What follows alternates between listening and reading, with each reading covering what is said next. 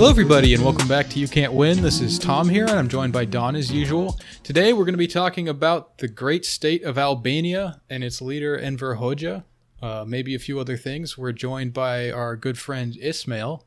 He comes from the eregime.org games site. That's where I know him from, at least. You may have also seen him around Rev Left. I know you're kind of active on some of those things, Ismail.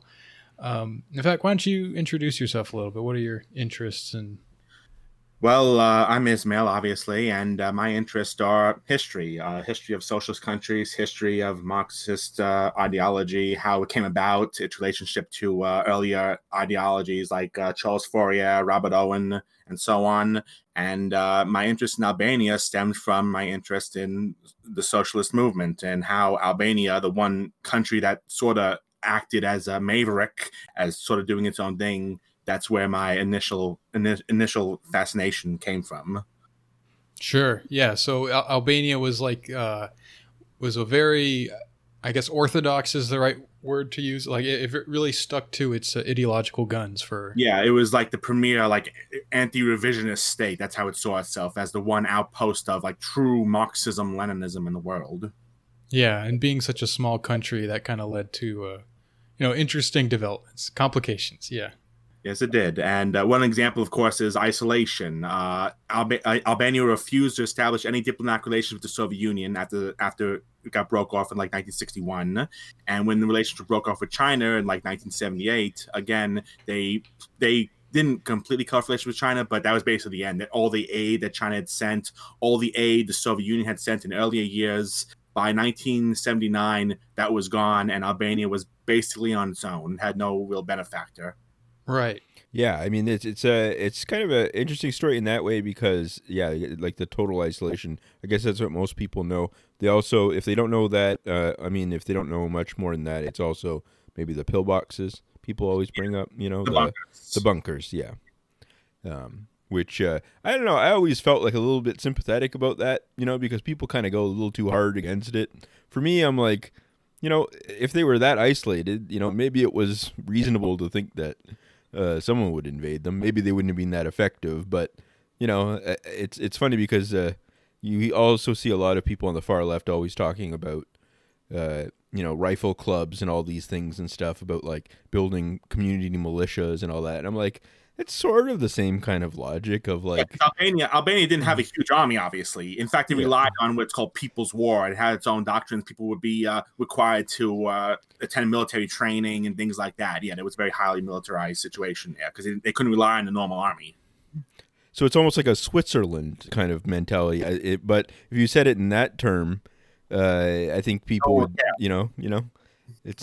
okay, all right, yeah, Switzerland, that's a bunch of mountains, that's cool. But when Albania has mountains, oh my God, you insane freaks, you masterminds, it doesn't matter. It's just weird things. Yeah, sure. Yeah. I mean, I've always thought it made sense too because it's like a very cheap thing to make these concrete bunkers. I guess the issue is like, do you want to be that isolated and stuff in the first place? But once you're in that position, that's a really sensible thing to do. You're not going to win like in a straight up fight against any invading army, but you can really be a pain in the butt for them once they are there and occupying. Yeah, that was just bunkers everywhere. Yeah, exactly. The strategy was basically the bunkers and the normal army would hold off any invaders, and then the citizens would go into the mountains and basically recreate World War II where they're fighting with the partisans and things like that, sort of like in Yugoslavia with Tito. Same thing. Albania's communists did the same thing in World War II with partisans against the Italian and German occupiers. That was the idea. All right. Maybe we want to backtrack a little bit, and maybe you could tell us how Albania became socialist and how it adopted this particular bent where it was very isolated even from the Soviet Union? All right, well, that's very easy. Albania historically was occupied by a lot of different countries, and in 1912, when its independence was proclaimed by Ismail Kemal, which is how I got my username because I was really fascinated with Albanian history, it continued to be occupied by other countries. As soon as it declared independence, the great powers, Britain, France, and so on, basically said, haha, it's Albania, who cares, and just allowed Serbia, Greece, Italy to just try to divide up the country. So Albanians themselves didn't really have a say in the matter, and they felt hopeless, as any tiny country usually would be. And eventually in 1920, when they did manage to get independence and some degree of territorial unity, they had to deal with the fact that not only were they isolated, but they had a very backwards economy. They had a very backwards social structure. The North was tribal, basically. The South was landowners who were feudal. And Central Albania, again, was mostly just feudal landowners. And quite frankly, that's not a good basis to build an economy or build a society. And a lot of younger people in Albania were inspired by the Bolsheviks.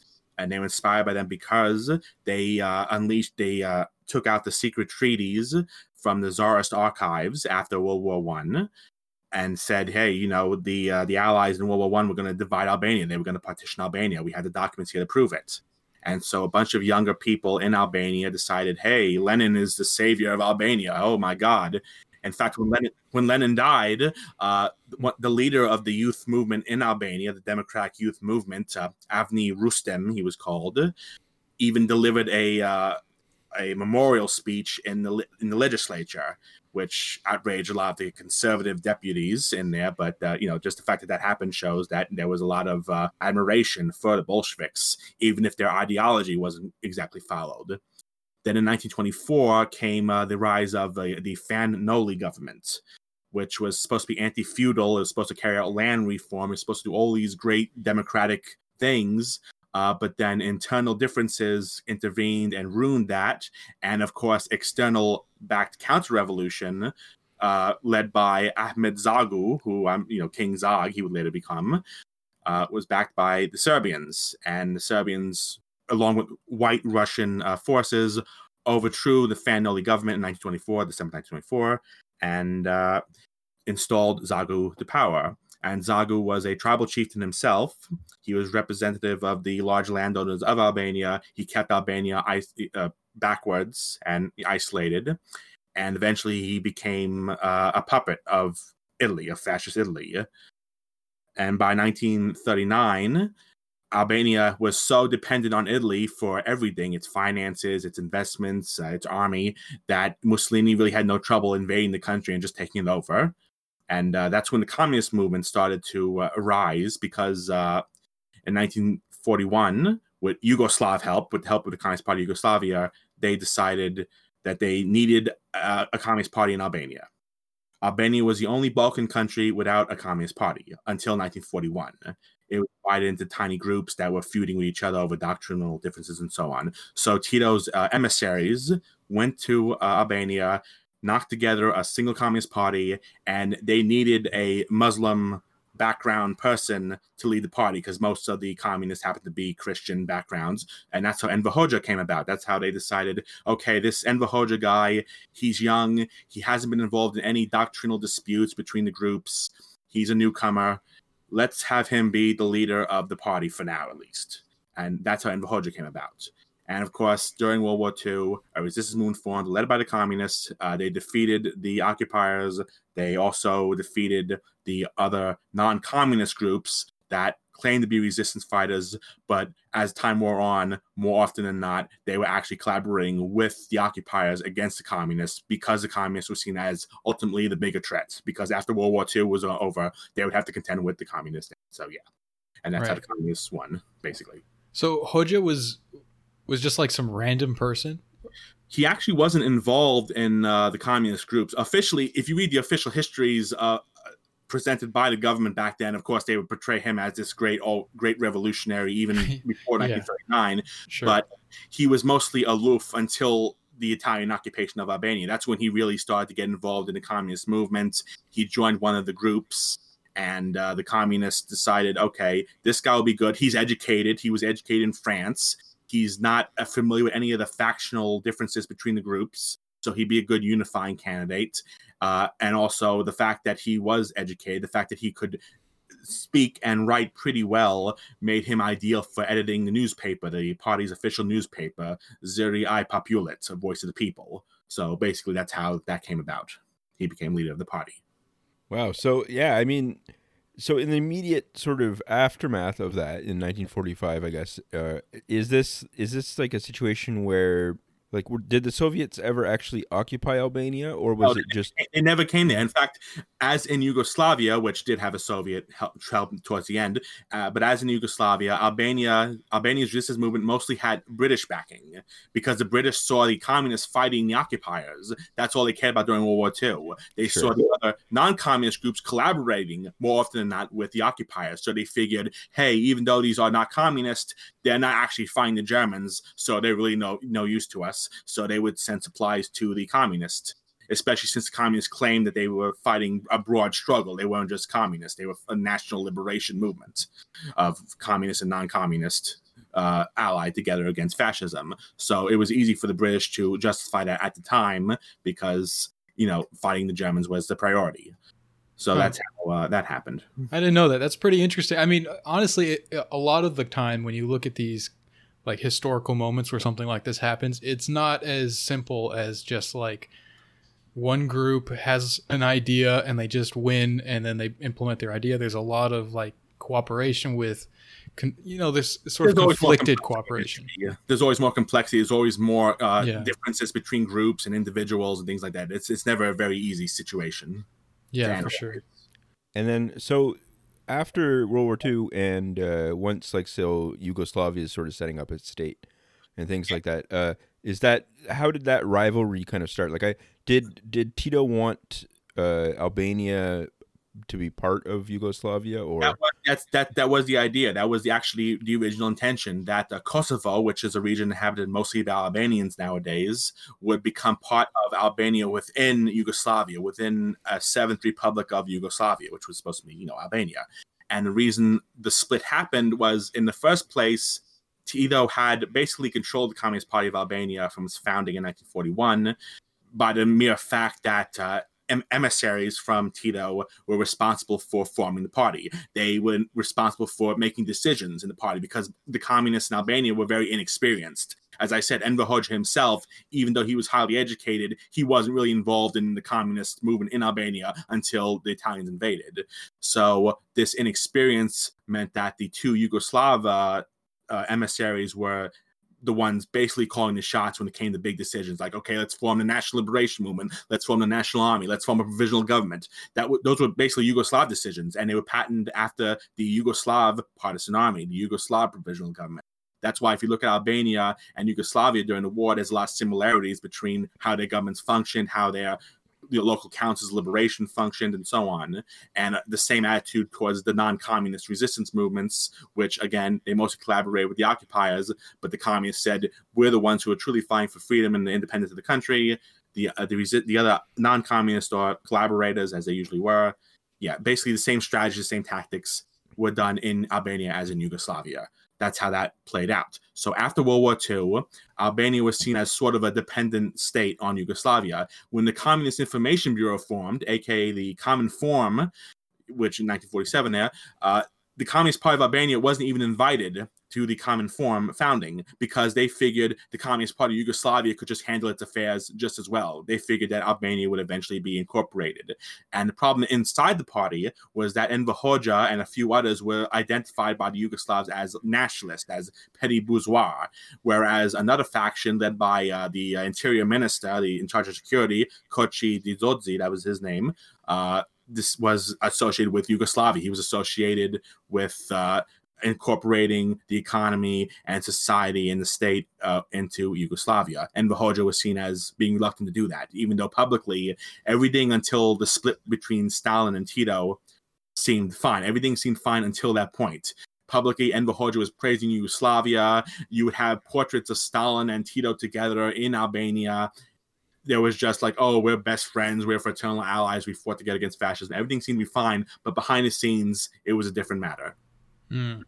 So at that point, was there a lot of conflict between the Yugoslav and the Albania specific parties, or was it kind of like in private there was pressure because the Yugoslavs, as I said, they wanted to incorporate Albania as a separate republic. That was their idea, and as a result of that, they denounced not only Enver Hoxha privately as a petty bourgeois, as a nationalist, as a foreign educated person who had no connection with the international communist movement. He, unlike Tito, who had been in the communist movement since the 1920s, Enver Hoxha, as I said, he had barely been interested, and he had no connections with the Comintern, the Communist International. Tito was a veteran of the Communist International, and Enver Hoxha had nothing to do with that. So it was very easy for the Yugoslavs to simply say, hey, this guy, he's just some middle-class dilettante, whatever, who has nothing to do with communism. Whereas Kochi Dzodze, the interior minister, he was a tinsmith. He had a working class background. So it was very easy to say, hey, this is a real proletarian revolutionary, and Enver Hoxha is just some, middle class guy who doesn't matter. And as part of the pressure on Albania, one of Hoxha's associates, Nako Spiro, who was in charge of economics, actually ended up committing suicide because he was against the economic integration of Albania and Yugoslavia. He claimed these treaties between us are unequal, we're getting a bad deal, and he was denounced and as a petty bourgeois, divisive figure, divisive and whatnot, and he committed suicide. So that's just one example out of many examples of the Yugoslavs trying to impose themselves on the Albanian party, whether in the military, economics, and culture, and so on. Right, and that's how the Albanians saw it, as imposition by the Yugoslavs. They weren't happy with these arrangements. Also, it helped that the fact that Yugoslavia was seen as historically the enemy of the Albanians because they were Slavs. They were the kingdom of Serbia and things like that. That's how a lot of Albanians saw the Albanian communists. They saw the Albanian communists as puppets of the Slav domination of Albania during World War II. That was like the main argument. So when Albania and Yugoslavia did break up, that was popular in Albania when Stalin broke with Tito and the Soviets started denouncing Yugoslavia. In Albania itself, that was a popular thing to do because, we're finally free from the Slavs. We're finally fighting against revisionism. We're fighting against Tito's attempts to incorporate Albania and things like that. So, yeah. Speaking of the Soviets, it does remind me of one quote that I remember. I think it's Khrushchev, where he called Albania like the orchard of communism, or the orchard of the Soviet Union. What happened in the late 50s, Khrushchev visited Albania, and apparently, according to Enver Hoxha in his diary, he talked about how Albania would serve as like an orchard garden, like a garden for the socialist bloc, in other words, by providing agriculture, because it was, a poor country. It was receiving industrial help from the Soviets, but mostly it was an agricultural country, and the Soviets at that time were talking about an international socialist division of labor between the Warsaw Pact countries. So the idea was that Albania would provide agriculture, and that was basically just Khrushchev's ad hoc idea, just because he used to do all the time. He would go to places and just have these like weird sayings or ideas like, oh, this sounds like a good idea. Oh, I noticed this, we should do this. And Enver Hoxha, in his mind, he saw it as like a conspiracy. He saw it as like, oh, this is like diabolical plot by the Khrushchevites to reduce us to an agrarian economy, to supply the colonial domination of the world, whatever, things like that. In other words, to reduce Albania to a colony of the Soviets. That's how Hoxha interpreted a fairly innocent statement otherwise, because Khrushchev was thinking in terms of the whole socialist community as he saw it. And I guess that point is sort of also where Albania moves from being friendly to the Soviets somewhat to siding more with China. Yeah, well, what happened was after Stalin died, the new Soviet leaders were trying to, even before Khrushchev, even before 1956, with the secret speech and all that, denouncing Stalin for his things that he did. The Soviet leaders like Malenkov, Beria, and everything like that, they actually met with Enver Hoxha, and they were criticizing him. They were saying, you're spending so much on national defense, we heard this thing, we heard your troops are unreliable, all these things, and Enver Hoxha didn't like that. So even as soon as Stalin died, basically, Enver Hoxha, who seemed to genuinely admire Stalin his entire life, basically, became upset. And after Stalin was denounced in 1956, that's when things started to differ from the Soviets, and Albanians started to seriously differ, because the Albanians were hesitant to denounce Stalin. They started to build up relations with the Communist Party of China, which was making similar claims about we have to worry about modern revisionism. There's a danger about modern revisionism. Modern revisionism is coming up. They didn't call it the Soviets at first. They just called it modern revisionism, and they would attack Yugoslavia because Yugoslavia was normalizing relations with the Soviet Union after Stalin. So by attacking Yugoslavia in the late 50s, that was a way of indirectly criticizing the Soviets. And the Soviets didn't appreciate that, and that would help lead to the open split between Albania and the Soviet Union in 1961. And there was also pressure exercised by the Soviets against Albania in 1960 and 1961, such as withdrawing naval equipment, withdrawing students that studied in Soviet schools, Albanian students in Soviet schools, all sorts of pressures on Albania to try to get them to submit, just like Khrushchev tried to withdraw technicians and so on from China. They tried to make pressure and it backfired, and the Soviets, like the Chinese, just got offended and said, hey, you're treating us like we're colonies, you're not treating us as independent equal states. So this basic question about revisionism, I don't know, it's sort of a thing that you see a lot online. People sort of it seems like almost like an absurd thing right away to people that don't. I think you've kind of, like, talking to you about it before really did convince me that there's like a debate there. There's like an actual complex thing, you know. So there were differences. Well, here's the thing. After Stalin died and the new Soviet leaders came to power, there was a renewed emphasis on how, for example, imperialist wars were no longer seen as inevitable. Now, Stalin, for example, he explicitly claimed in his Economic Problems of Socialism in the USSR that inter-imperialist conflicts between, like, Britain and France against the United States were inevitable, and they were going to come soon. And obviously, nowadays, in hindsight, we know it didn't happen, but that's how Stalin saw it. He even said that those who were not expecting inter-imperialist wars in the near future were basically expecting miracles to happen. That's how he saw it. So in 1956, at the 20th Party Congress of the Communist Party of the Soviet Union, there was that declaration that imperialist wars were no longer inevitable, not only because of nuclear warfare causing mutual destruction of the whole world, but because there was now a strong socialist community of nations, like led by the Soviet Union, with China and so on, that could exercise its influence to prevent inter-imperialist wars from breaking out. So that was the argument of the Soviets. And the anti-revisionists, as they called themselves, like China and Albania, disagreed. They argued that imperialist wars were still inevitable. There wasn't just a tendency towards them. There would still be new wars breaking out and things like that, whereas the Soviets emphasized negotiation and what they call peaceful coexistence. Now, there's many other aspects of the debate, like the Soviets in Western Europe were encouraging what were known as parliamentary paths to socialism. And the Soviets were also emphasizing that in the Soviet Union itself, the dictatorship of the proletariat had given way. It had fulfilled historical goals.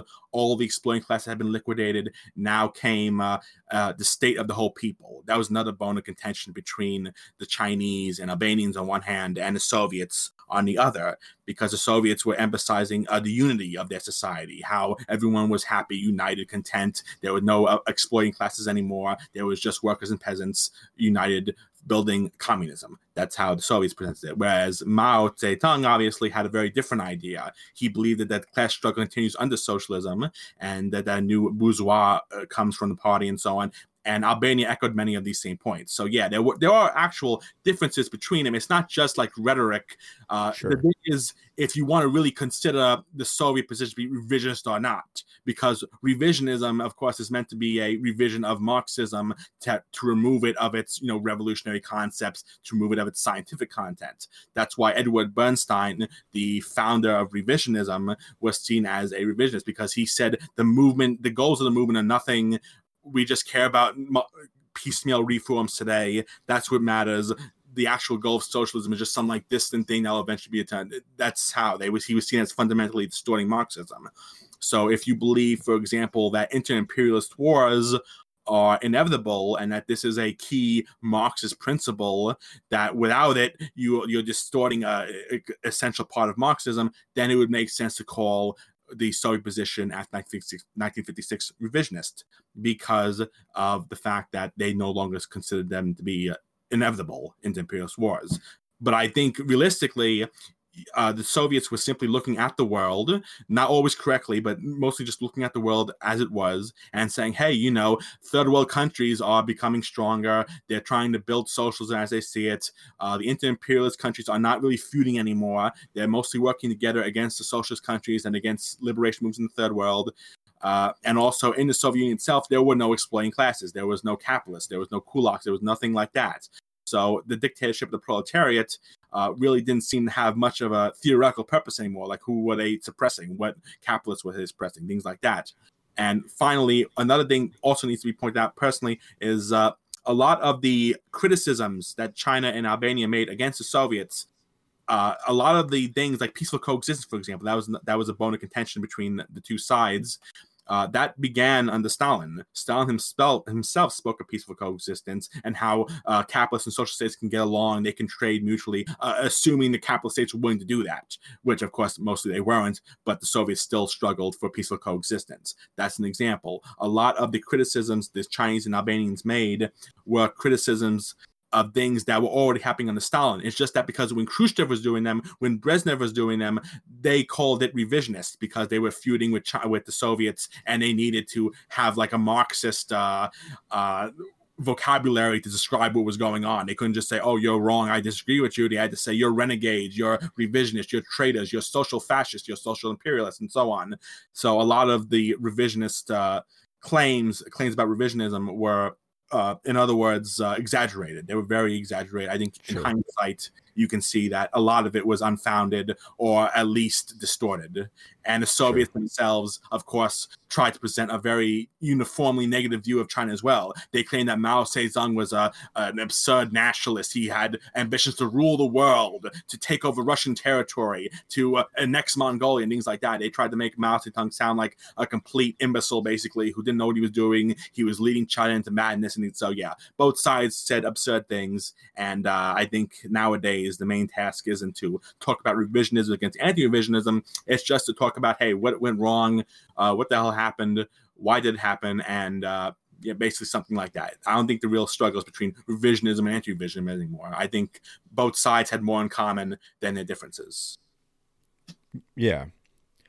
I think that, so this is, we've talked, I mean, this, what we're talking about is mostly sort of the foreign policy part and the rivalry part, but there's also, the part of revisionism in terms of the economic structure and changes within the Eastern Europe, sort of like economic systems in the sort of de-Stalinization period, where less in the Soviet Union, Eastern Germany, but places like maybe sort of like Hungary and especially Yugoslavia, but also even within like say Poland and Czechoslovakia, you had sort of moving towards some market mechanisms or something. Yes. Yeah, and the funny thing is, the Soviets themselves, they were never really enthusiastic about, like, Hungary, for example. Hungary's new economic mechanism in the late 60s was viewed by the Soviets with some caution. They didn't really care for it. There was actually some pressure in the early 70s to try to get them to tone down the reforms. And as for Yugoslavia, officially, even though the Soviets considered Yugoslavia a socialist country after Stalin died and they normalized relations, they always thought that the Yugoslav model was flawed. The Soviets would always say, oh, the program of the League of Communists of Yugoslavia contains revisionist formulations. They would still criticize it. They never really reconciled themselves to the idea that Yugoslavia could be its own model of socialism. They always held that it was wrong, basically, and that one day, eventually, the workers of Yugoslavia would realize their errors and return to the Soviet fold. There was always that thing. And another thing also is that even in Hungary, even in Poland, even in all these countries, even in Eastern Germany, which had what's called consumer socialism, all these attempts at trying to reform the economy, in reality, when you look at them, they're really not that radical. They're really not that extreme in the changes that they enacted. Basically, the Stalin-era model in the Soviet Union was continued. There were reforms, there were attempts to encourage personal incentive, like, for example, managers would have money left over if they fulfilled plan targets, and they could use this money to give themselves or give workers bonuses, stuff like that. Pretty minor stuff, really nothing that alters the system. And that's why when you look at the Soviet Union or Romania, Hungary, Bulgaria, Albania, all those countries, even Yugoslavia to an extent, a lot of their problems were basically the same ones where they have problems with consumer goods, poor variety of consumer goods, stagnant growth, low labor productivity, managers who are afraid to adopt new technology, all sorts of things like that. Even in Yugoslavia, even in the most market-based system in Eastern Europe, there were similar problems as plagued the Soviet Union, which suggests that fundamentally, despite the great differences between the two countries, let alone these smaller countries like Hungary and all that, which were much more minor differences, it was still basically the same system. There was really no like fundamental divergence that they restored capitalism or anything like that. They were working, Soviets, not Yugoslavs, but the Soviets and so on, were working with the Stalin era system. They were modifying it, but it was still the Stalin era system. It wasn't, capitalism. It wasn't a restoration of capitalism. That's how I see it. And I guess that does sort of change the further you get from the Warsaw Pact, I guess, and China. China had its own system, but it wasn't really it wasn't market oriented. Obviously, it was. If anything, it was much more. The Soviets called it voluntaristic, where of course Mao had the Great Leap Forward, the Cultural Revolution. He emphasized cultural incentives. Over material incentives. He said that you should produce, you should have socialist consciousness and things. That was the main focus. And the same thing in Cuba. In the 1960s, Cuba was also big on incentives being based on being a true revolutionary, having a revolutionary consciousness rather than producing because it'll make you money and it'll materially benefit you. Yeah. And when the Cuban economy entered into the difficulties in the late 60s because of its very ambitious programs and so on, the Soviets stepped in and said, okay, do it our way, do it with more material incentives, do it less ambitious, in other words. And the Cubans started following the Soviets and having a more cautious economic policy rather than a very independent one that was trying to sound more radical than it could be. I think that's the main problem with like Cuba in the 60s and China in the 60s and so on. They tried to be radical. They tried to be the most radical they could be. They tried to show that they were different from the Soviets. They tried to show they're anti-bureaucratic. They're truly building socialism. They truly care about revolution, things like that. And the problem with that is when you have a backwards economy, and you really can't do that. You really can't skip ahead and just have people say, okay, I want you to produce like you're a revolutionary. I want you to produce because communism is good. I want you to produce because, the state asked you to do it for higher production. You need to have material incentives. And I think ultimately that's what kind of doomed all those like really radical attempts in the world. Even in the Soviet Union, which was more cautious, there was just an insufficient focus on material incentives. As far as everyone saw it back then in those countries, it was going to be the downfall of capitalism was imminent. The socialist countries were advancing victoriously and steadily, and you could basically just rely on a fully planned economy in the 20th century, and you'll do just fine. History showed that didn't really work out as well as that should have been. So if that's true, I mean, I guess the concern is that if you try to get some sort of middle path in some terms where it's less, you're more integrated into the world economy, maybe in some respects, if you can, if you have more market mechanisms or some other sort of mechanism for is a danger counter-revolution. Is that what you're thinking of? Danger of counter.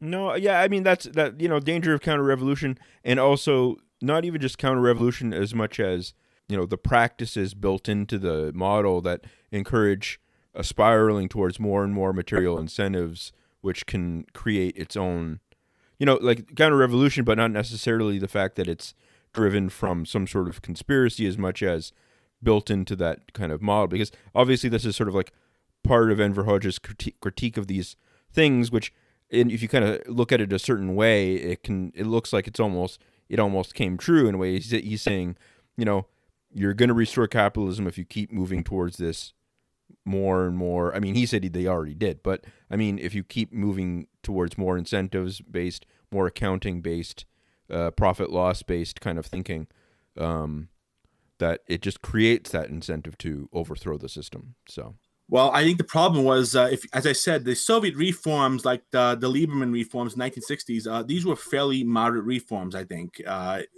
if you look at them, they really didn't change the system that much. They added more incentives. They tried to make more material incentives, but they didn't really change the system. The problems with the system, I argue, weren't that there was more material incentives added. The problem is that there was just excessive planning relative to the limitation of the time. The technological limitations, for example, most obvious being computers. Computers were primitive. Planning would have to be done, a lot of it by just using your hand and a pen and paper to plan a whole economy. That caused huge problems because a lot of the computing technology didn't exist back then. And also another problem is that when you have an economy that doesn't have material incentives to the extent it should have, and it just focuses on planning on a basis of a backwards economy, that in itself creates problems. That in itself creates black markets. That in itself creates corruption. That in itself creates cynicism. So I think the fact that you create an economy that's supposed to be socialist, that's supposed to be, basically egalitarian, but then you see black marketeers prop up and people try to get basic goods from the black market, that in itself causes problems. And that was a big problem in the Soviet Union. The problem wasn't that they had material incentives, as I see it. The problem was that they did not actually have enough material incentives. They did not actually have enough efficiency. So that then came these forces like the black market that would sap the social system, that would undermine it, that would make a mockery out of it. Because if managers at an enterprise, for example, couldn't get supplies in time to fulfill a plan, they would illegally go to another enterprise and say, hey, let's barter. I'll send you my steel in exchange for your wood or whatever the hell, any sort of objects. They would do all these sort of backroom dealings just to get supplies, just to fulfill an economic plan. And if you have a planned economy, obviously that just throws everything out the window because, that's not a planned economy. That's just people basically saying, this isn't working. Let's just do nuts and bolts here, ad hoc measures here to try to patch things up. I think in itself, that itself is a big problem with trying to have a planned system in a society that cannot basically have a planned system. It isn't ready for it yet. It doesn't have the material prerequisites for that. And I think that's especially the case in Albania. That's especially the case in the Soviet Union, things like that. They were just too poor, basically. They were too backwards. That's how we see it. So what was Hoxha's response? Like, what was his answer to these problems? Well, as I said, his answer was to claim that a lot of problems had to do with bureaucracy. He launched what was called the Cultural and Ideological Revolution in 1966.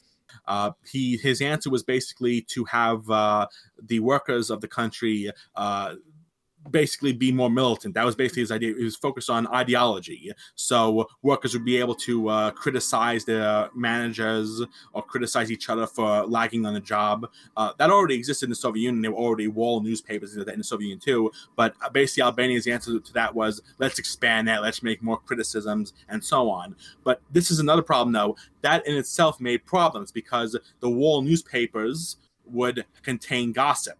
Workers would start to gossip about each other, or they would bring up absurd complaints, or they would just have no really productive thing to say, but they were encouraged to criticize anyway. So, and they couldn't really criticize the system itself. They couldn't really say, hey, we can't get consumer goods because this system seems to be really highly controlled. And that created its own cynicism because while Enver Hoxha was talking about being a true revolutionary, transforming the consciousness of the people and so on, Albanian officials and managers still had their own privileges. They still lived much better, and ordinary workers couldn't really do anything about it. They couldn't really criticize. They couldn't really improve their own standard of living. So when Enver Hoxha said, we must live and work like revolutionaries, and not hanker after washing machines and other luxury goods or consumer goods in the West, ordinary people looked at that, and increasingly as time went on, they saw that as basically saying, oh, you shouldn't have these things, but we can have them. We can go to France, we can go to West Germany or Italy and go to hospitals and go to get better education or get better supplies, get consumer goods ourselves. But you ordinary workers, oh no, that's corrupting influence. That's a bad influence on you. You should stay away from that. You should be true communist revolutionaries. Yeah, that's how people saw it. People became disillusioned.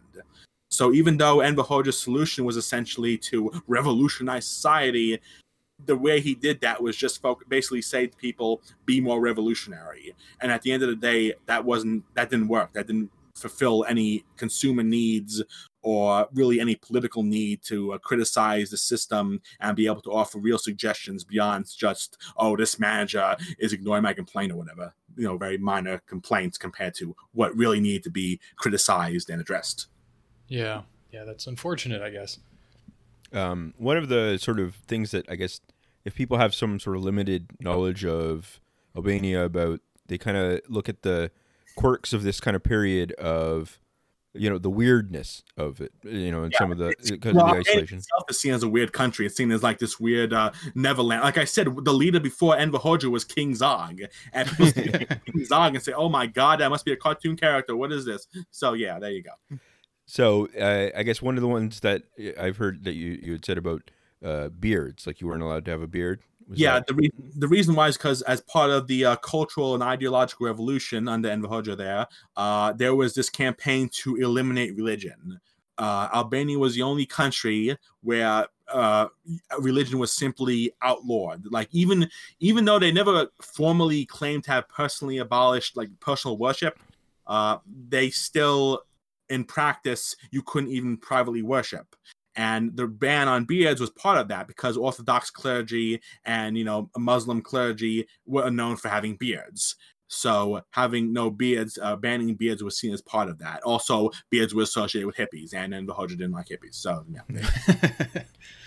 That's actually one thing that I think is funny about like the hippies just thing quickly is that it's funny that there's this kind of merging of all counterculture, revolutionary sort of stuff nowadays, where people associate all sorts of stuff like hippies with the communists and all this kind of stuff. And it's funny because you had mentioned this to me before, but like how a lot of people in socialist countries, like a lot of the leaders at least, were very uncomfortable with that kind of wildness or something like that. So well, they wanted to have societies where it seemed to be pretty well regulated, basically, where society be planned and human beings would be building society collectively. There wouldn't be alienation. They saw hippies as a sign of alienation because hippies were told to drop out of society, basically take drugs, form their own isolated communes, things like that. So being hippie was seen as being anti-socialist, in other words, objectively anti-socialist. That's how it was interpreted in Eastern Europe.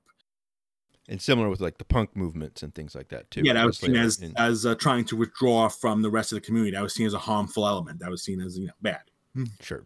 Okay, well, how about this? Before we start with our listeners' questions, let's talk about eRegime a little bit. So eRegime is a website that you started, I don't know how many years ago. 2012, because what happened was I used to run political simulations on forums like RevLeft, Something Awful, and so on. And eventually I decided, hey, what if my games would get even bigger? Because I was starting to get like 40 or more players for my games. And these were simulations of historical periods like the Cold War, where people would play as countries or leaders and basically just simulate the Cold War. And it would be turn-based games. And in fact, I'm working on one right now set in the world in 1945, where if you want to, you could play as Enver Hoxha, you can play as Albanian politicians, you can play as pretty much every damn Albanian who ever lived if you wanted to, which we don't. But, so I'm just saying, because we got to be real about Albania here. But that's eRegime in a nutshell. eRegime runs all sorts of games, mostly, though, political games about Cold War or the war in Afghanistan. You yourself, Tom, you actually did run simulations of the Afghan Civil War, if I recall right. That's right. Yeah. And then, I mean, people, I don't even remember how long ago that was. It was years ago, but people still will bring that up to me. Like, man, I remember playing that Afghanistan game with you, and that was so much fun and stuff. It's really interesting. What the games tend to kind of play out like, it's sort of like a combination of like Risk and some kind of turn-based, it's not as complicated as like Civilization. It's just run on a form. It's all text-based, post-based stuff. You just send in your turn orders every week or so, I'd say, maybe twice a week. I think another factor that contributes also is that there's no real like seriousness. Now people don't take themselves seriously. Like if someone plays the Cold War game as like Bhutan or something, some country like that, they're not going to be like, I am the majesty of Bhutan, I'm going to have this long post about my glorious kingdom. They basically just have a very hands-off approach to the game, and there's lots of joking and everything, even though the actions they send in the game, like, okay, do this thing invest in this thing. Those are serious, but the actual people talking to each other is laid back. It isn't meant to be like this very serious environment where you get to pretend you're literally President Nixon denouncing people or whatever the hell. You can basically just do whatever you want as far as a role play goes. Yeah. Well, that's a nice thing that I like about it, is that you can kind of scale that up and down as much as you like in terms of role playing. Like some people really just enjoy that aspect of it, and so they'll like make newspapers for their country and stuff like that. And people who don't want to do that, they don't do it. They don't need to do it. Right. And so there's kind of room for everybody.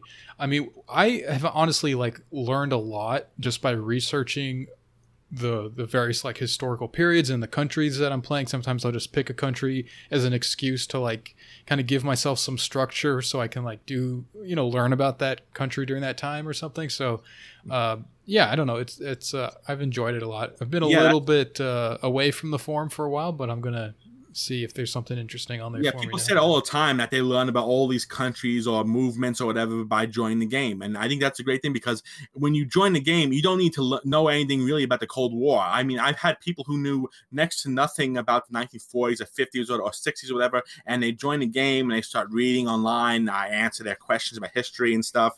And then all of a sudden they're interested. They're interested in playing as some obscure Afghan warlord in the 50s, or they're interested in playing as Enver Hoxha, who in 99% of the time you're going to know nothing about, and you have no reason to care about him. But if you play my game as Enver Hoxha, you're going to learn all about Enver Hoxha, and you're going to be like, wow, I know about Enver Hoxha now. Oh my God.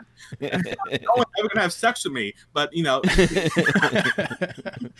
So yeah, another thing I want to mention about my site also is I have a section known as Marx, which answers questions about socialism and history and things like that. So, for example, if people want to ask me about Albania, they want me to go into more detail. They want me to be more specific and, less rambly. In other words, they could just ask questions on the forum there in the Marx section, where I have threads saying, ask me questions about anything and so on. You don't even need to make an account. You can just post it as a guest. So if people want to ask me more questions about Albania or something like that, with citations to books and everything here, I could do that. I'll be glad to do that.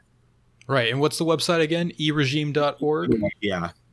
All right. eregime.org, guys. And I can also vouch for Ismail on the learning and teaching side of it, because I very much enjoyed for a very long time, going back and forth about different events as they emerged on the left and train spotting kind of stuff. And he was probably one of the few people a few years ago, at least, where who would know and care about the details about these things, compared to most people who have a very kind of shallow sort of knowledge about this kind of stuff in the West, I find. So, yeah. It's been I think one problem is in the West right now, a lot of the social movement nowadays, it's based on very superficial thing like, oh, okay, capitalism is bad, but they can't really articulate why it's bad other than, it hurts the environment, but they can't really articulate an alternative. And I think that's been a problem now, because you have like Venezuela, where people praise it because it's a participatory democracy. It's this like new experiment. That's a big problem with the Western left, is they keep on trying to find these new perfect socialist experiments, and they build them up so highly, like Mozambique, for example, in the 70s and 80s. That was seen as like a huge deal. Yugoslavia was seen as a huge deal. There were tons of leftists in the West during the 70s and 80s and 60s who were all about Yugoslavia, how it was producing a new model of workers' self-management. It was going to revolutionize the world. And of course, in reality, it wasn't all that cool. It didn't really work that well. And that's basically a big thing. They idealize all these foreign countries rather than look at them on their own terms. They kind of impose their own ideas on them, so that, for example, the Soviet Union was seen as this vibrant democracy where people could just freely criticize or things like that. And in reality, there was just a lot of problems, and a lot of the left in the West just kind of either ignored it because they thought that anti-communists were the ones peddling these things, or they just excuse it because, oh, well, they're backwards, so it's okay if they can't really criticize or something, or in their culture, it's okay because the leader cannot be criticized. They basically make all these like weird excuses where on one hand they'll idealize the society as some like cool new experiment in socialism, but then when it comes to criticizing it, they'll make all these excuses like, oh, well, it's a different culture, it's a different society, you can't really basically all these like weird excuses. And I think that's a problem, because when today you look at the social movement in the West, they have no real models. They have no real experience to draw from because they just ignore it. Either they say, oh, it's not really socialism, or, oh, well, real socialism is like Venezuela. And they just take one country like Cuba. Like, Cuba is nice and all, but it is more than just Cuba. You can't just say Cuba's the only socialist country that's worth a damn. Screw all the rest. Cuba's where it's at. That's just dumb. The same thing with Albania. People who upheld Enver Hoxha, they just focused on Albania. That's all they cared about. And that distorts things because Albania is just one country. Albania is a very Pacific country. And when you just use that as an excuse to ignore other countries, that's a problem. And that was the problem with me, because I used to uphold Enver Hoxha. That was a big reason why I read so much about Albania, because I was so obsessed with Enver Hoxha and Albania that I didn't learn about the Soviets. I didn't read about China. I didn't read about the DPRK or Cuba, or all these other socialist countries. So I had a very distorted view, not just of those other countries, but also of the fact that, to me, socialism was just this one single example other than Stalin for a few decades. And that basically just kind of distorted things. And it just made me unable to look at socialism as more of a global phenomenon with similar problems throughout the countries and similar attempts to fix those problems and so on. I ramble a lot. I'm sorry. No. That's, I mean, yeah, I agree with you. I think that's it's good that, you're going further abroad, I guess, and working through those sort of commonalities, because I mean, I think that's true that, like, the left in the United States especially, I mean, you see a lot of people are just feeling their way through the first steps of this too, because there's been this kind of sea change where just the number of people who seem interested in socialism. Socialism sounds cool now. Now it's a cool thing. Yeah. And that is new in a lot of ways compared to at least for a few decades. So, yeah. Yeah, it's just sort of like how I compare it sort of to how back in the 90s and early 2000s, being called a libertarian was seen as cool. Like, this was the cool modern ground between the Democrats and Republicans. Like, everyone's libertarian now because we want low taxes and free pot. It's so cool. Then Ron Paul runs for president, and then you have the real libertarians come out and talk about the gold standard's evil. Oh my God, the Fed. And then all this like great shit comes happening, and then the socialist, and then the libertarians are like, oh shit, no one's gonna join us now because we ruined it, because now the actual libertarian movement's here, and that's the end of that. And then libertarianism wasn't cool anymore.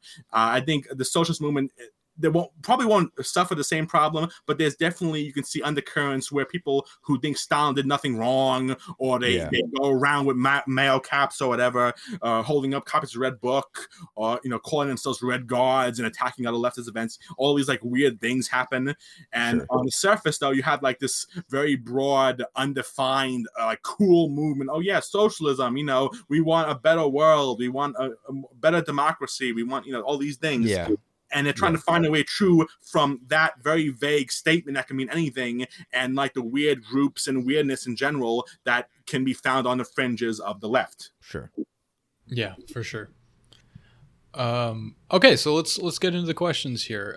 There's a bunch of people that were asking about a pyramid scheme that like tore down the country's economy or something. Yeah, that was after the replacement of socialism, and because after 1991, the economy basically collapsed. It had already been in serious problems because the country's isolation meant that a lot of factories had been outdated. A lot of factories had been over half a century old or so, and as a result of that, the whole economy started to fall down because unprofitable enterprises had to be closed.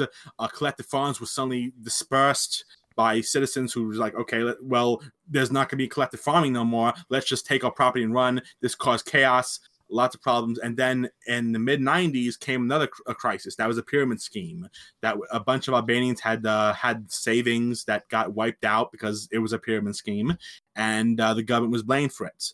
The anti-communist government under the Democratic Party was trying to tell people, oh, well, it's not a big deal, we'll recover.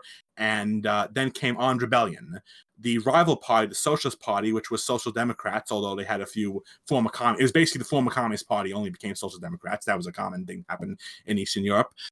They decided to have an armed uprising in the southern Albania. And the president of Albania at the time, the prime minister of Albania, Sali Berisha, he basically complained to NATO. He said, oh my God, there's a communist uprising in southern Albania, which it wasn't really, but that's how he framed it. And NATO sent a few troops from Italy, and the crisis was basically averted. They the armed guards in the south there didn't really do anything to really shake up the situation. They just kind of said, hey, we're fed up with the government's corrupt, and the Socialist Party came to power in elections, and that was how that crisis was solved by Social Democrats. Like, oh, hey, elect us, and that's the end. Yeah. Wow. Do you know what the exact nature of the pyramid scheme was? No, after you see, this is the thing. I read about Albania because of its socialist period. I was so excited I was so into the socialist period and the years before the socialist period that modern Albania, I didn't really pay any attention to. I just thought it was like this capitalist darkness. And then, not that it's great. It's been great since then, but yeah, I just didn't focus that much on it. I just focused on the socialist period because that's what anyone focuses on really. Nowadays, no one really cares about Albania. Just the weird things they did. If you do weird things, people care when you're smart. Yeah, that's good advice for any burgeoning young leaders out there. Yeah. Do some weird stuff, you'll get some attention. Like Bhutan, I talked about Bhutan before. They have what's called a National Happiness Index. That's how they get known in the world. They say, oh, we have a National Happiness Index for our economy. There you go. Stuff like that. Yeah. Weird things. Considering that Gramsci was an Albanian Italian, Tosk, did he have any influence on the overall ideological and educational structure of socialist Albania? Were there monuments or tributes to him? Were his works even translated? No, to my knowledge, no. The only involvement of Gramsci on Albania, as far as that goes, is during World War II, when the fascist Italian army surrendered, a bunch of them went over to the communist partisans and formed their own battalion named after Antonio Gramsci. To my knowledge, that's really the only recognition. I think because even though Gramsci was Albanian ethnically, he was basically seen as an Italian figure. He was an Italian Communist Party leader. He wrote in Italian and so on. So basically, he was seen as just a thing for Italians to celebrate. And also, another thing you need to keep in mind is Gramsci's fame in the West only really started to spread in like the 1960s and 70s. So he wouldn't really have a formative effect on Albania, especially since, again, he was in fascist prison and he died before the war ended. So, yeah. Yeah. All right. So here's someone asking about the Bay of Pigs of Albania. That's a reference to how the CIA in the late 40s and early 50s tried to overthrow the government of Albania by having anti-communist Albanian exiles armed and trained in West Germany and basically parachute or dive into Albania from the sea there. And that it backfired. It backfired horribly because a major reason was there was a Soviet spy named Kim Philby who told about the that what was going on basically, and he told the Soviets, and the Soviets were able to tell the Albanian authorities. So there would be landings, and the Albanians would actually see, oh, okay, we know they're coming. Another problem, ironically, was Albania back then was so poor, because it was a poor country, that landings were complicated because there was no lights anywhere. There would be pitch black and they couldn't even land. They said, where's the landing spot? There's no city streets, there's nothing. And so that, there was like all these like weird little problems. If you want a little bit more detail on that, there's the book Killing Hope by William Blum. There's a short chapter on that thing in Albania where the CIA tried and failed to overthrow the government. If you want more basic info on that. That's kind of interesting. All right, next question is, were fat people welcome in socialist Albania? Yeah, as long as you didn't have a beard. Right. After 1983, they stopped shaving at the borders, but if you went into Albania with a beard or bad clothing, as they interpreted it, you had to change. You had to go into proper socialist attire. I see. All right. Someone says, Ismail, you crazy delaying maniac, when will the Katanga game start? So okay. This is probably from someone from E-Regime who's eagerly awaiting. Like that. Yeah. Maybe something awful, yeah. And okay, so first we probably need to mention what Katanga is, what the hell that is. And it's the richest province of the Congo. And in 1960, it declared its independence. It was backed by Belgian mining interests who were trying to overthrow the government of Patrice Lumumba in the Congo. And I figured that'd be an interesting thing to simulate because the Katanga region was not only pretty large and very wealthy, not for its inhabitants, but as an economy, it had a big mining sector.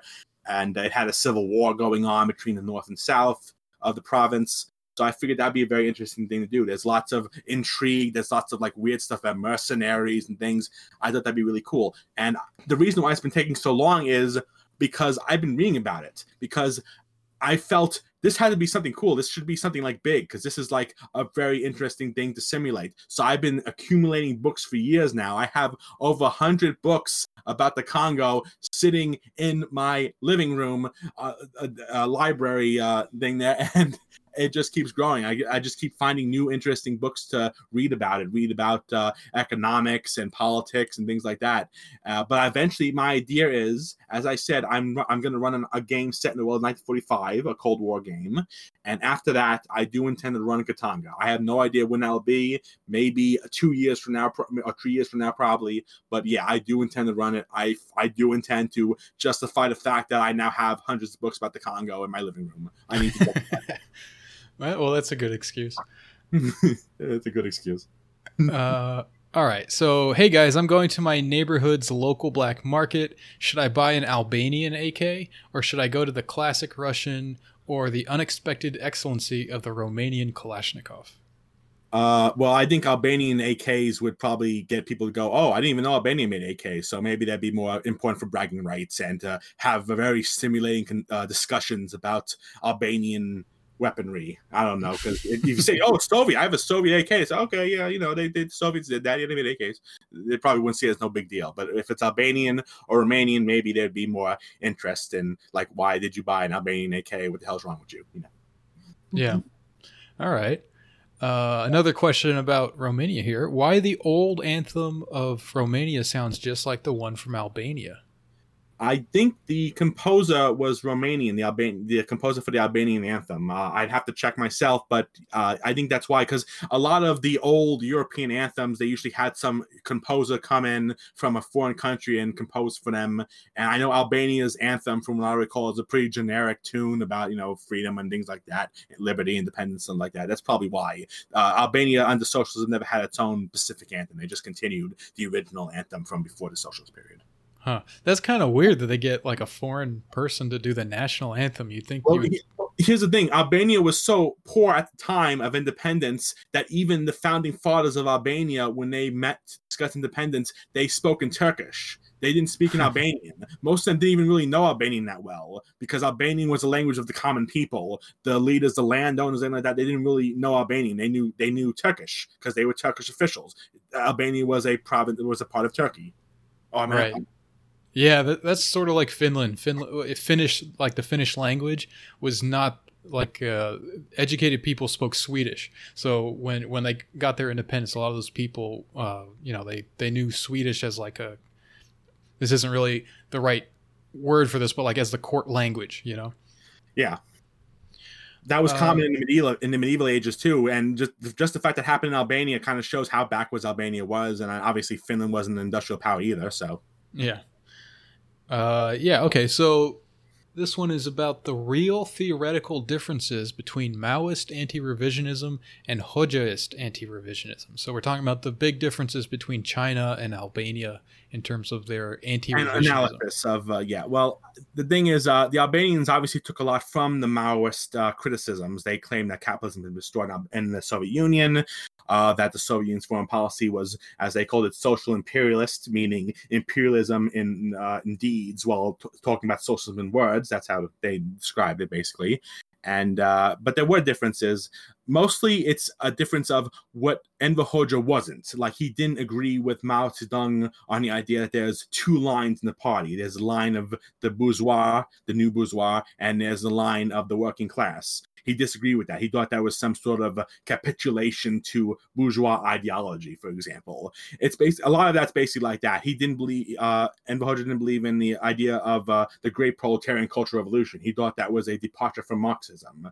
So yeah, basically that's what the differences are. Basically, it's just what Enver Hoxha did not agree with when it came to Mao Zedong. Basically, yeah, that's basically it. Otherwise, they are very similar. There are lots of similarities. Okay. All right. So this is sort of like a pair of questions that I think one answers the other. So the first one is, are Albanians white? And then the second one says, the Albanian is not white. It has the worst characteristics of many other bad races. The criminality of the gypsy, the wickedness of the black, the rudeness of the Turk, and on top of it all, it is loyal to the anti-Aryan Semitic desert cults. So, there you go. Question and as an answer. American, I don't really care about any of that because I bet here's the thing. Of course, this is all very subjective, and that's always a joke. Like if you're Italian, you're probably not as willing to view Albanians as white because Albanians are seen as these poor refugees that come into Italy, especially since the end of the socialist period.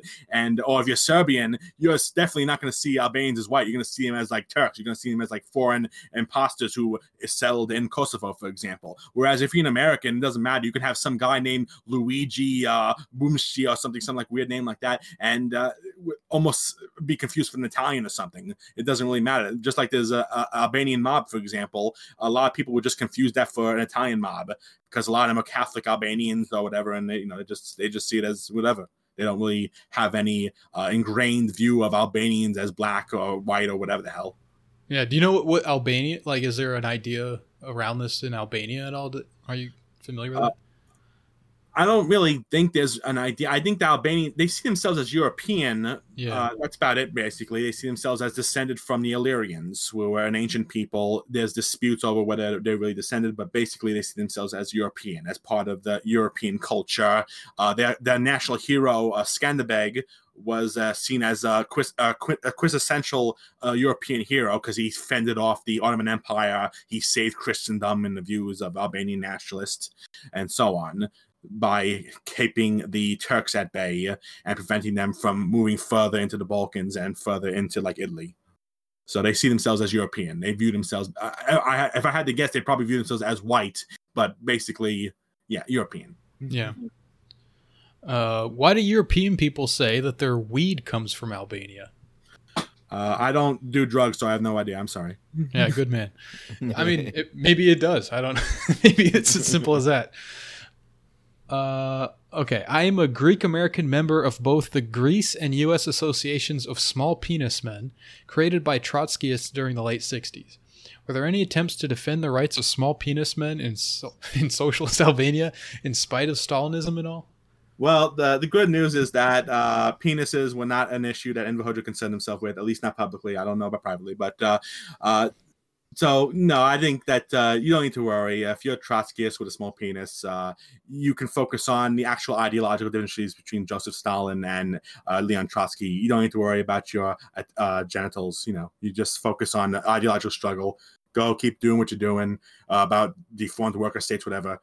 Don't talk about your penis. That's just a general good idea in general. Yeah, agreed. All right, so someone says, wouldn't Albania have been better off as a constituent member of Yugoslavia? Sincerely, the brave Titoist.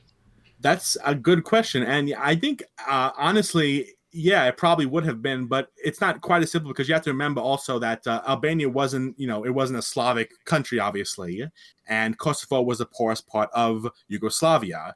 So I think when the breakup of Yugoslavia happened, that probably would have caused a lot of problems on its own because Serbia would have said Kosovo belongs to us. Albania would have said no, it belongs to us. And it probably would have been civil war and fighting over that too. So I think during the Cold War, yeah, it would have probably been better off, honestly, as a part of Yugoslavia. But, it wouldn't exactly have been smooth sailing afterwards in the aftermath.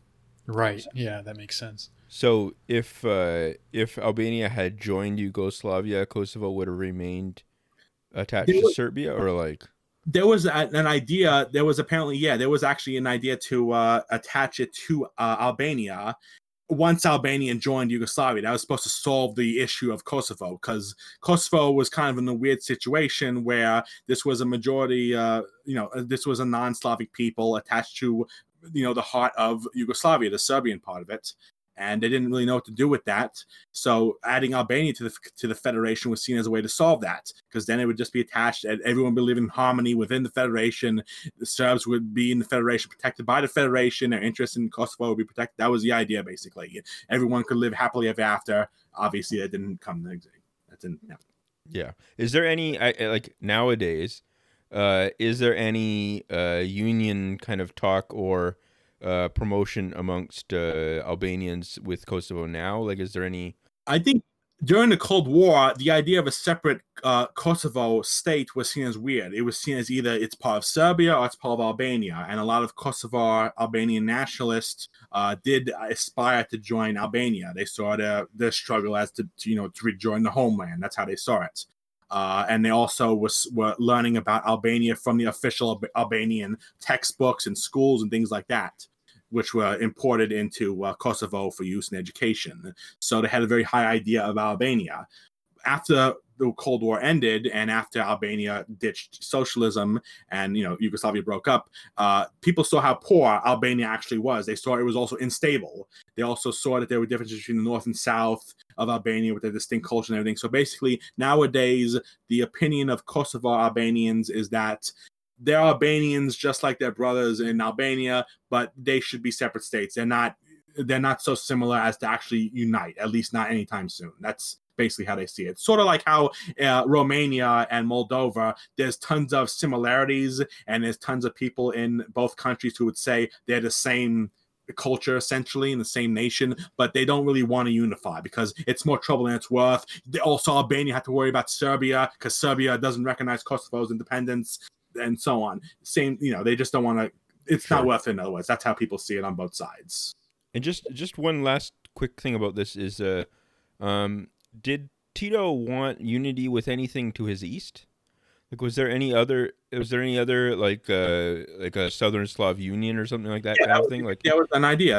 Georgi Dimitrov had been, who was leader of Bulgaria at the time. He had been one of the leaders of what was known as the Balkan Communist Federation, which was a movement in the 1920s and 30s to unite the Balkans under a socialist federation.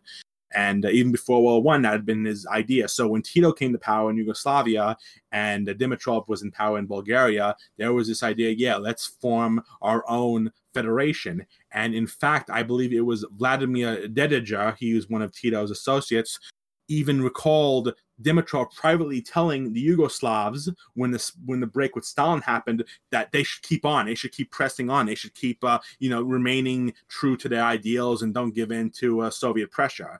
Dimitrov apparently privately sympathized with them, and he thought the idea of a Balkan unity would be very powerful, very good, because Macedonia, for example, was an issue between them.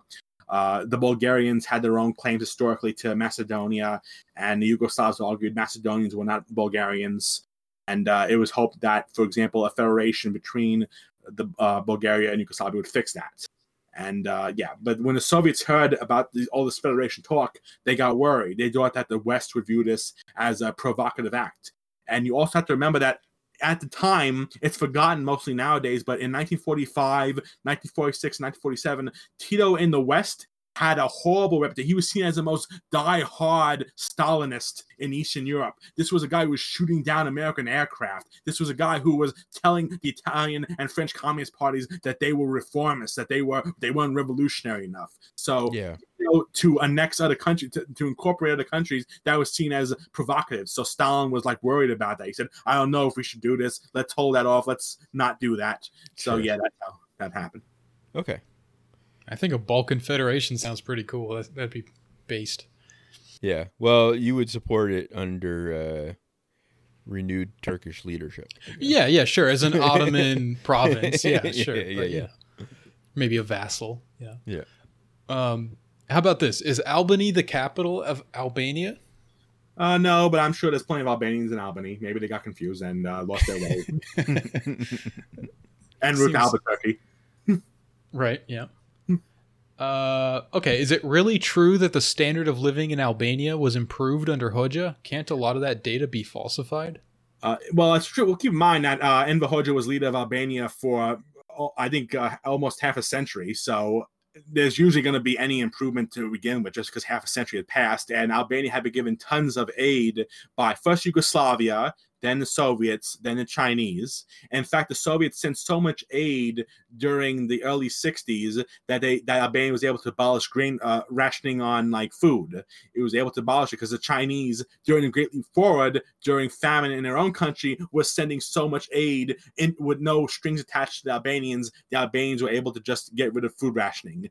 That just gives you an example. A lot of Albanian progress was underwritten by foreign countries. As I said, Yugoslavia, the Soviets, and Chinese.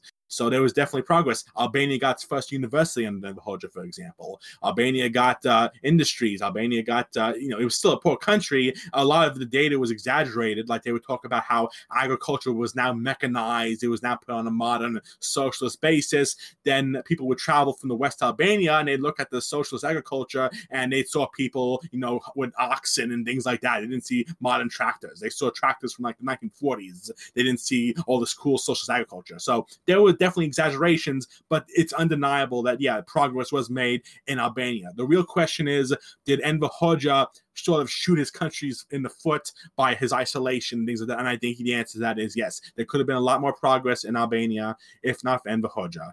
If some other socialists had come to power, it would have been better off. All right.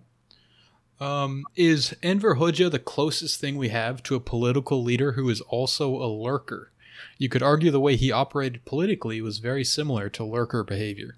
Well, he had a huge diary that he would write in, and he would write about all world events, and he would comment on what he saw on TV and things like that. So, I guess in the context where there's no internet, and I guess you can call him a lurker. Wow, what a great observation there. Yeah, I think that works. The diary is kind of like his group DM, except it's just him. Yeah, and like the ghost of Stalin. He couldn't travel after. He didn't travel outside of Albania, so he made up for that by just going around Albania and putting that. Oh, now I'm in this city. Now I'm in this city. And now instead of going like I'm in New York, I'm in Scotland or whatever, and say just all these different parts of Albania, because that was his way of compensating for the fact that he was afraid to leave Albania. What Canadian province is most like Albania, and what U.S. state is most like Albania? I guess for Canadian, I don't know about Canada. I guess maybe Yukon, because I don't know. Maybe when I think of Yukon as an American, I just think of like gold mines and Albania doesn't have gold, so it's not even like Yukon. I guess basically what I'm saying is Albania is not like Canada. Canada is a complete negation of Albania. As far as the United States goes, I have no idea, because it's kind of weird to say what is like this modern country, even the rural areas of the United States. I mean, you have like Mormons or something. There's no Mormons in Albania, so I don't know. There's really no comparison. I don't know. I'm sorry. I do not know. I cannot do anything funny in regard to this question. You got any ideas, Donald? Yeah, I would say maybe something like Idaho or something. Just sort of there. People aren't really sure what's going on there. Oh, that's right. There you go. Yeah. I'm sorry. It's isolated. It takes a long time to get there. And not really, not much going on for itself right now. So, yeah, I don't know. Maybe I was thinking Nevada, if Las Vegas is like Kosovo, and so you take Las Vegas out of Nevada and it like somehow became its own thing or became part of another state or something, and then you just have all the non-Las Vegas parts of Nevada, because they have like a lot of gold mines, I guess, but not much else going on. So yeah, I guess basically the way you can compare Albania with American states is like, what states does no one care about, like Delaware or something like that? Yeah, basically that's probably the strongest comparison you can make. No one cares about Albania. No one cares about Delaware. No one really cares about Idaho either. All they have in Idaho is like a rock with a face on it. So that's like their national pride. They have like a rock with some old man's face on it. The rock formation looks like that. That's basically it. Something weird. Yeah. Something weird that people care about. Yeah, you're probably the number one Albania fan in the U.S., I'd say. Yeah, for a non-professor, yeah, pretty much, probably.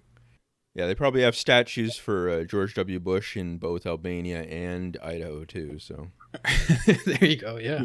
Albania has statues of George W. Bush, as you said, and Woodrow Wilson. And Kosovo has a statue of Bill Clinton, so at least Kosovos have, like, Bill Clinton, so there you go. That's Pizzagate City right there. Should we deport Belle Delphine to Albania? I think this is like a streamer e-girl thing. It's an e-girl, yeah. Is she Albanian or something? I'm sorry, no comment. I have no idea. Mostly you should need to be deporting people unless you have like a good reason. And as far as I know, this person hasn't killed anyone or become a menace to America. So let's try to keep them in America for now and keep them on the watch. And I think she sold fake bath water. Like she was selling water that was supposed to be her bath water, and it wasn't actually hers or something? Or was Well, it I just think water? when we abolish private property under socialism, we'll nationalize the bathwater too. So Yeah. Yeah. Yeah. So we won't deport her because that would just be sending our kulaks over there. yeah. Then she can do counter-revolution from abroad. So you need to keep them safe in this country. Yeah. Okay. And another question here is Enver Hoxha a part of the hyper left? I don't think anything Albania could seriously be called hyper, but so no, he's part of the weird left that people look at and say, haha, that's kind of weird, and then they move on to something more serious like Lenin or Castro or Mao. I would say that they are part of the hyper left, which is my personal theory of the future developing socialism and then projecting it backwards throughout history. So what will happen is Enver Hoxha was a partially socialist because everyone in history was partially socialist and also partially revisionist because everyone in history is partially revisionist. So I think that he is part of the hyper left through the process of socialist inversion, where every party throughout history becomes socialist. So yeah. See, I didn't know what the definition of that was. See, because I was confused. I thought hype meant something cool, like high speed and like really cool ideas, like monorails and stuff. Like obviously that's not Albania at all. So I got confused. Well, it's time travel, and that's pretty cool. I don't know. Yeah, but Albanians don't time travel, I'm afraid. So okay, maybe backwards, but not forwards. Yeah, okay, yeah, that's true. That is backwards since 1991. Sure. All right. So our friend Felix from Chapo Trap House replied to the tweet I made about this episode, and that brought in a ton of replies from people that I don't even think are going to listen to this episode. But let's see if I can find something interesting here. Well, here's Felix's question. What is Albania's population? Sorry, I don't know how to find this on my own. So I know during the socialist period, I think it was something like either 2 or 3 million. I think 3 million nowadays, but I think it was like 2 million at the time of the socialist period. So there you go. Probably 3 million right now. Well, 2 or 3 million Albanians, but zero, like technically a human population is zero. Well, in terms of importance, yeah, basically zero. Okay, so this is actually kind of interesting. Was Mother Teresa a Hoxhaist? So this is attached to a screenshot of this. I'll just read this quote for you. I know what this is going to be. Here we go. Okay, well, let me read it for the listeners here. In Hell's Angel and the Missionary Position, Hitchens leveled criticism at what he perceived to be Mother Teresa's endorsement of the government of Enver Hoxha in socialist Albania. She visited Albania in August 1989, where she was received by Hoxha's widow, Nejmije. If I pronounce it, you'll fail. Yeah, sorry guys, it's a bunch of consonants. I can't pronounce it. Foreign minister. Okay, so she was received by a bunch of different people: the chairman of the People's Assembly, the Minister of Health, etc., and other state and party officials. She subsequently laid out a bouquet on Hoxha's grave and placed a wreath on the statue of Mother Albania. So she was Albanian, was she not? She was Albanian. Yeah, I think she came from Macedonia, a part of Macedonia that's inhabited by Albanians. And basically her goal was she wanted to, I think, open an orphanage or something like that. And she wanted to basically make peace with the authorities by saying, hey, we're not communist, obviously, but we want to show that we're not against the government. She did something similar with the Duvalia and Haiti, for example. She basically tried to be to suck up to every government, basically, to try to get like orphanages and things like that, basically. She didn't really denounce governments and things like that. She tried to be apolitical, which in this case, it wasn't really apolitical because she would lay, as you said, wreaths on the graves of Enver Hoxha and things like that, a bouquet of flowers. As for the Mother Albania monument, to my knowledge, there isn't actually a Mother Albania monument in Albania. It's a monument about something else. I think it's a monument about resistance to the fascists, something like that. And Christopher Hitchens, I think, turned it into like this like weird nationalist, almost fascist monument or something like that. But that's a distortion on his part. I don't know where he got that from, but I'm pretty sure the monument that he was talking about was just a monument about war dead during World War II, things like that. Yeah, well, the man drank a lot, so who knows? Well, So sounds like not exactly a Hoxhaist, just basically she just tried to say, oh, hey, we're going to open an orphanage or something like that. Here's showing that we're grateful for, basically they're trying to be inoffensive. They're trying to show that they want normal relations with Albania. she was sort of an emissary on behalf of the Catholic Church and things like that. She was trying to, improve relations. And the Albanian government was also trying to improve relations. That's why they invited her in the first place, because she was a nun and she was a famous figure. She had already won a Nobel Prize and so on. They were trying to get out of isolation and show how normal it was to the rest of the world at that point. Yeah, sure.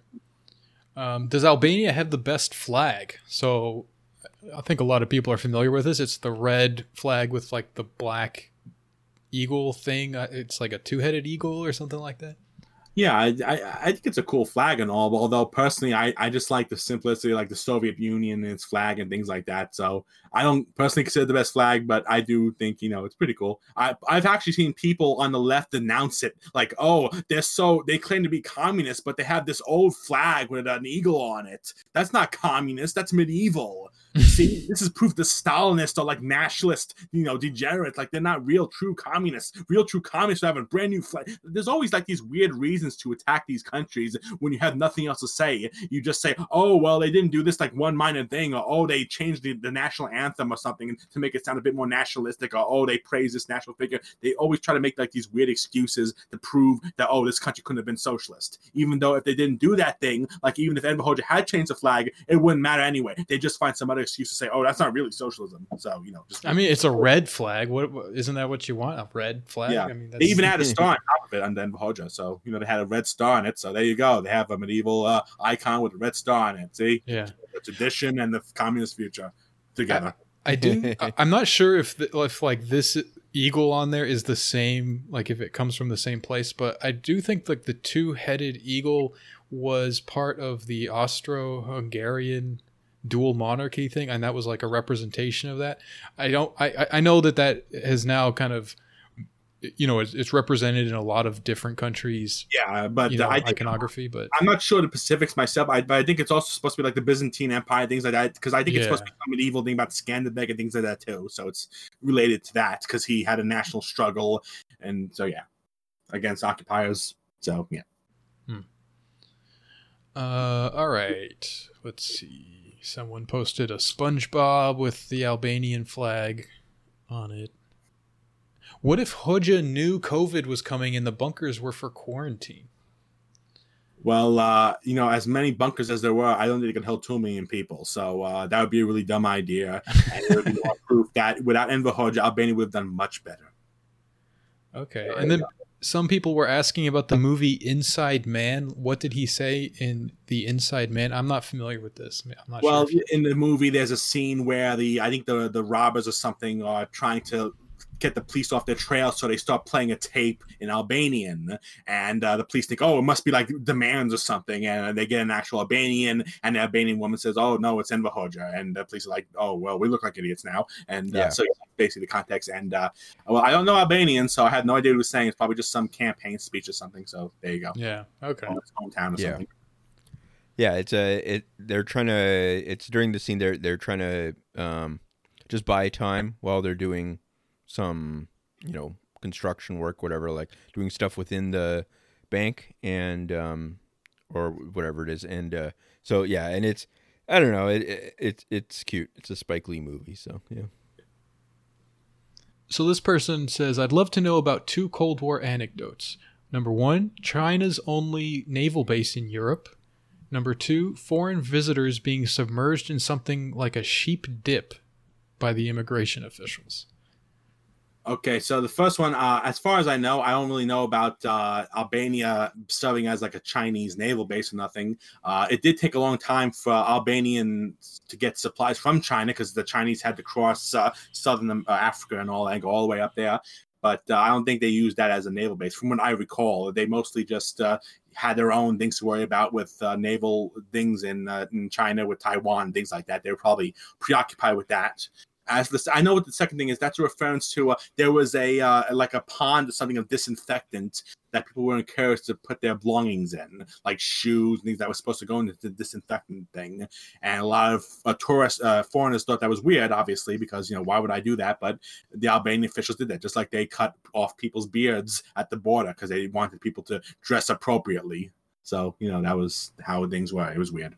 Yeah, I imagine maybe China had like long-term goals of, maybe if they're friendly with Albania, then eventually Albania will be able to develop a naval base, and then they'll be able to use it, and that makes sense, I guess. But maybe it's a long-term goal, but as I said, I don't recall any like Chinese naval base or anything like that in Albania. I just recall them taking a long time to send supplies because they had to cross Southern Africa, Cape of Good Hope there, and go up there through the Mediterranean and so on. So their aid was a lot less effective than the Soviets. The Soviets could just do a lot more with the aid. The Chinese weren't as good as substitute. Is Hoxhaism just Juche for the Balkans? Well, Enver Hoxha didn't claim to have invented this whole ideology. He claimed to just be like a Marxist-Leninist, that he was like the true Marxist-Leninist, and that was it. So Hoxhaism is just like an informal term used to describe people who thought that Maoism was revisionist, and they agree with Enver Hoxha, and that was it. That's why you had Hoxhaist parties in Brazil, in Ecuador, and Ethiopia. There was even the Hoxhaists in Ethiopia, and so on, because it wasn't seen as like a national thing. Like with the Chucha idea there, that's seen as like very specifically North Korean. They've been trying to spread that across the world for decades, and it hasn't really caught on. Whereas there have been Hoxhaist parties in the third world that I've been trying to do it, because that was just basically just Enver Hoxha's interpretation of Marxism-Leninism. It was basically just his hardline, like Stalinism combined with his particular views on Mao and things like that. So it wasn't that difficult to adapt it to other countries, unlike the Juche idea, which is basically just North Korean in such a very unique way that you can't really replicate it anywhere else. Right. What state and cultural apparatuses, if any, survived in some form after the end of communist Albania? I don't really think there was much that survived. I mean, they adopted a new constitution. They got rid of the People's Assembly. I think they just call it Assembly now. So maybe that survived. But basically, the original system has been removed. Basically, they used to have a council of ministers. Now they don't. Things like that. So I don't really think there's anything more. And of course, the Party of Labor of Albania, the ruling party back then, is no longer exists. Now it's a Socialist Party. Now it's a Social Democratic Party. It's abandoned Marxism long ago. So I don't really think there's that much left in terms of political and state structure. Right. How was Hoxha and his party able to garner support from Marxist-Leninist groups as far away as Ecuador and Brazil, and how did that support bolster Albania after its withdrawal from the Warsaw Pact? Well, it didn't really bolster it. In fact, this is one thing where it is similar to North Korea, because in North Korean media, there's definitely all these reports about there's now a Songun study society in Nigeria or something. They would always report on like all these foreign tiny groups in different countries talking about how cool Kim Il-sung was or whatever. And they still do that in North Korea. And Albania was the same way. They would report on these foreign communist parties that supported Albania. And the reason these parties support Albania is because I think they saw what happened in China. They saw the Cultural Revolution and more not pan out the way they figured it would be. Obviously, the Cultural Revolution was a lot more, let's just say, controversial than Maoists originally anticipated it to be. It was a lot more mixed record than they anticipated it to be. It wasn't just some one unbroken victorious record towards communism. And another problem is Chinese foreign policy. Chinese foreign policy went towards the United States, went towards almost an alliance with the United States against the Soviet Union, to the extent that the Chinese in the mid and late 70s was saying that NATO, for example, was an objectively defensive alliance against the Soviet social imperialist. So Enver Hoxha is saying, no, this is wrong. The Three Worlds theory is wrong. Allying with American imperialism is wrong. Don't do that. The United States and the Soviet Union are both equally bad superpowers trying to dominate the world. So a lot of Maoists that were disillusioned with China were able to switch over to Albania and say, hey, okay, well, Albania is the true Marxist-Leninist state. And Mao Zedong, oh, he sucked. He was just a faker. Enver Hoxha is where it's at. So basically, I think that's a lot of support about if Enver Hoxha came from that sort of thing, disillusionment over China. Okay, we'll do this one last here. How did he flip the Central Committee to get Koji Jorge killed after he'd already lost the collective leadership battle in the same body earlier in the year? Do you know the name that I'm trying to pronounce there? That's the Interior Minister I was talking about towards the beginning of this podcast. Right, that's what I thought, yeah. Well, so it's very simple. as I said, Yugoslavia back then had the reputation as the most like extreme Stalinist state. Tito was seen as like this reckless revolutionary that's going to start World War III over disputed Italian territory and things like that. So when he broke with Stalin, it was very easy because even Kosciuszko, even though he was pro-Yugoslav, even though he was seen as the Yugoslav man, he was also pro-Stalin. There was no contradiction at that point. As I said, Tito was seen as like this hardline Stalinist. So Kosciuszko was saying, yes, Stalin, oh, Stalin. And then all of a sudden, Stalin says Tito's bad. Tito's a traitor to socialism. And then it's like, oh my God. And then Kosciuszko, he also denounces Tito. He says, oh no, yes, Tito is bad. He's actually bad. And then he starts praising Stalin. So basically, they followed Stalin. Even though they were pro-Yugoslav or anti-Yugoslav, at the end of the day, they all supported Stalin. They all got their legitimacy from Stalin. So once Tito was announced as anti-Marxist by the Soviets, it was very easy for the Albanian officials to say, okay, well, Stalin doesn't like him, so, Stalin takes precedence over Tito, obviously. So that's how he was able to do that. The Soviet Union was obviously more powerful than Yugoslavia.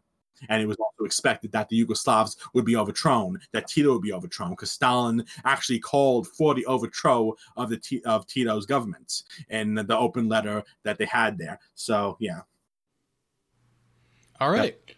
Cool. Yeah, I think that'll do it for the questions, and that'll do it for the episode, too.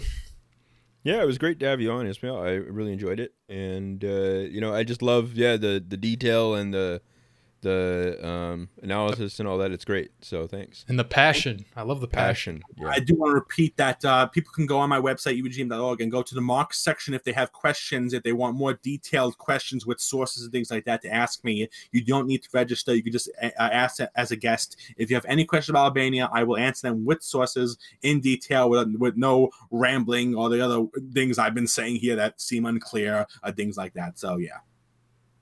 Cool. No, I think it was been great. Yeah, I wouldn't worry about that. I think it's a lot of good information. So thanks. Thank you. Yeah. All right, guys. So if you enjoyed this episode and you'd like a second episode of You Can't Win every week, you can subscribe to our Patreon and you will get that, as well as access to our Discord where you can chat with us in our community. So until next time, I don't know. We'll see you next time.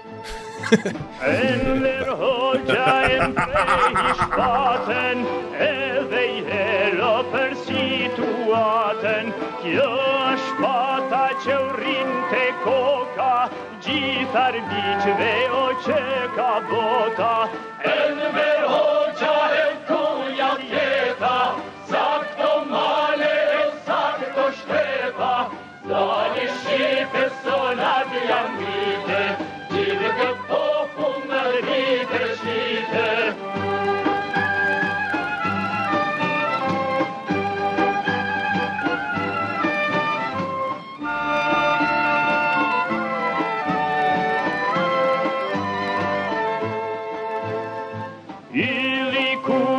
Shëndrit mbi maja, vjen Daudhja edhe Zhyraja, por si nuse është bash Shqipnia, flamurdare I prin partia. Enver Hoxha heutunja tjeta, sakto male e sakto shkrepa, zani Shqipe solat janë ngrite, gjithë këtë popull në lërite qite. Enver Hoxha heutunja tjeta, sakto male e sakto shkrepa, zani Shqipe solat janë ngrite, gjithë këtë popull në lërite qite.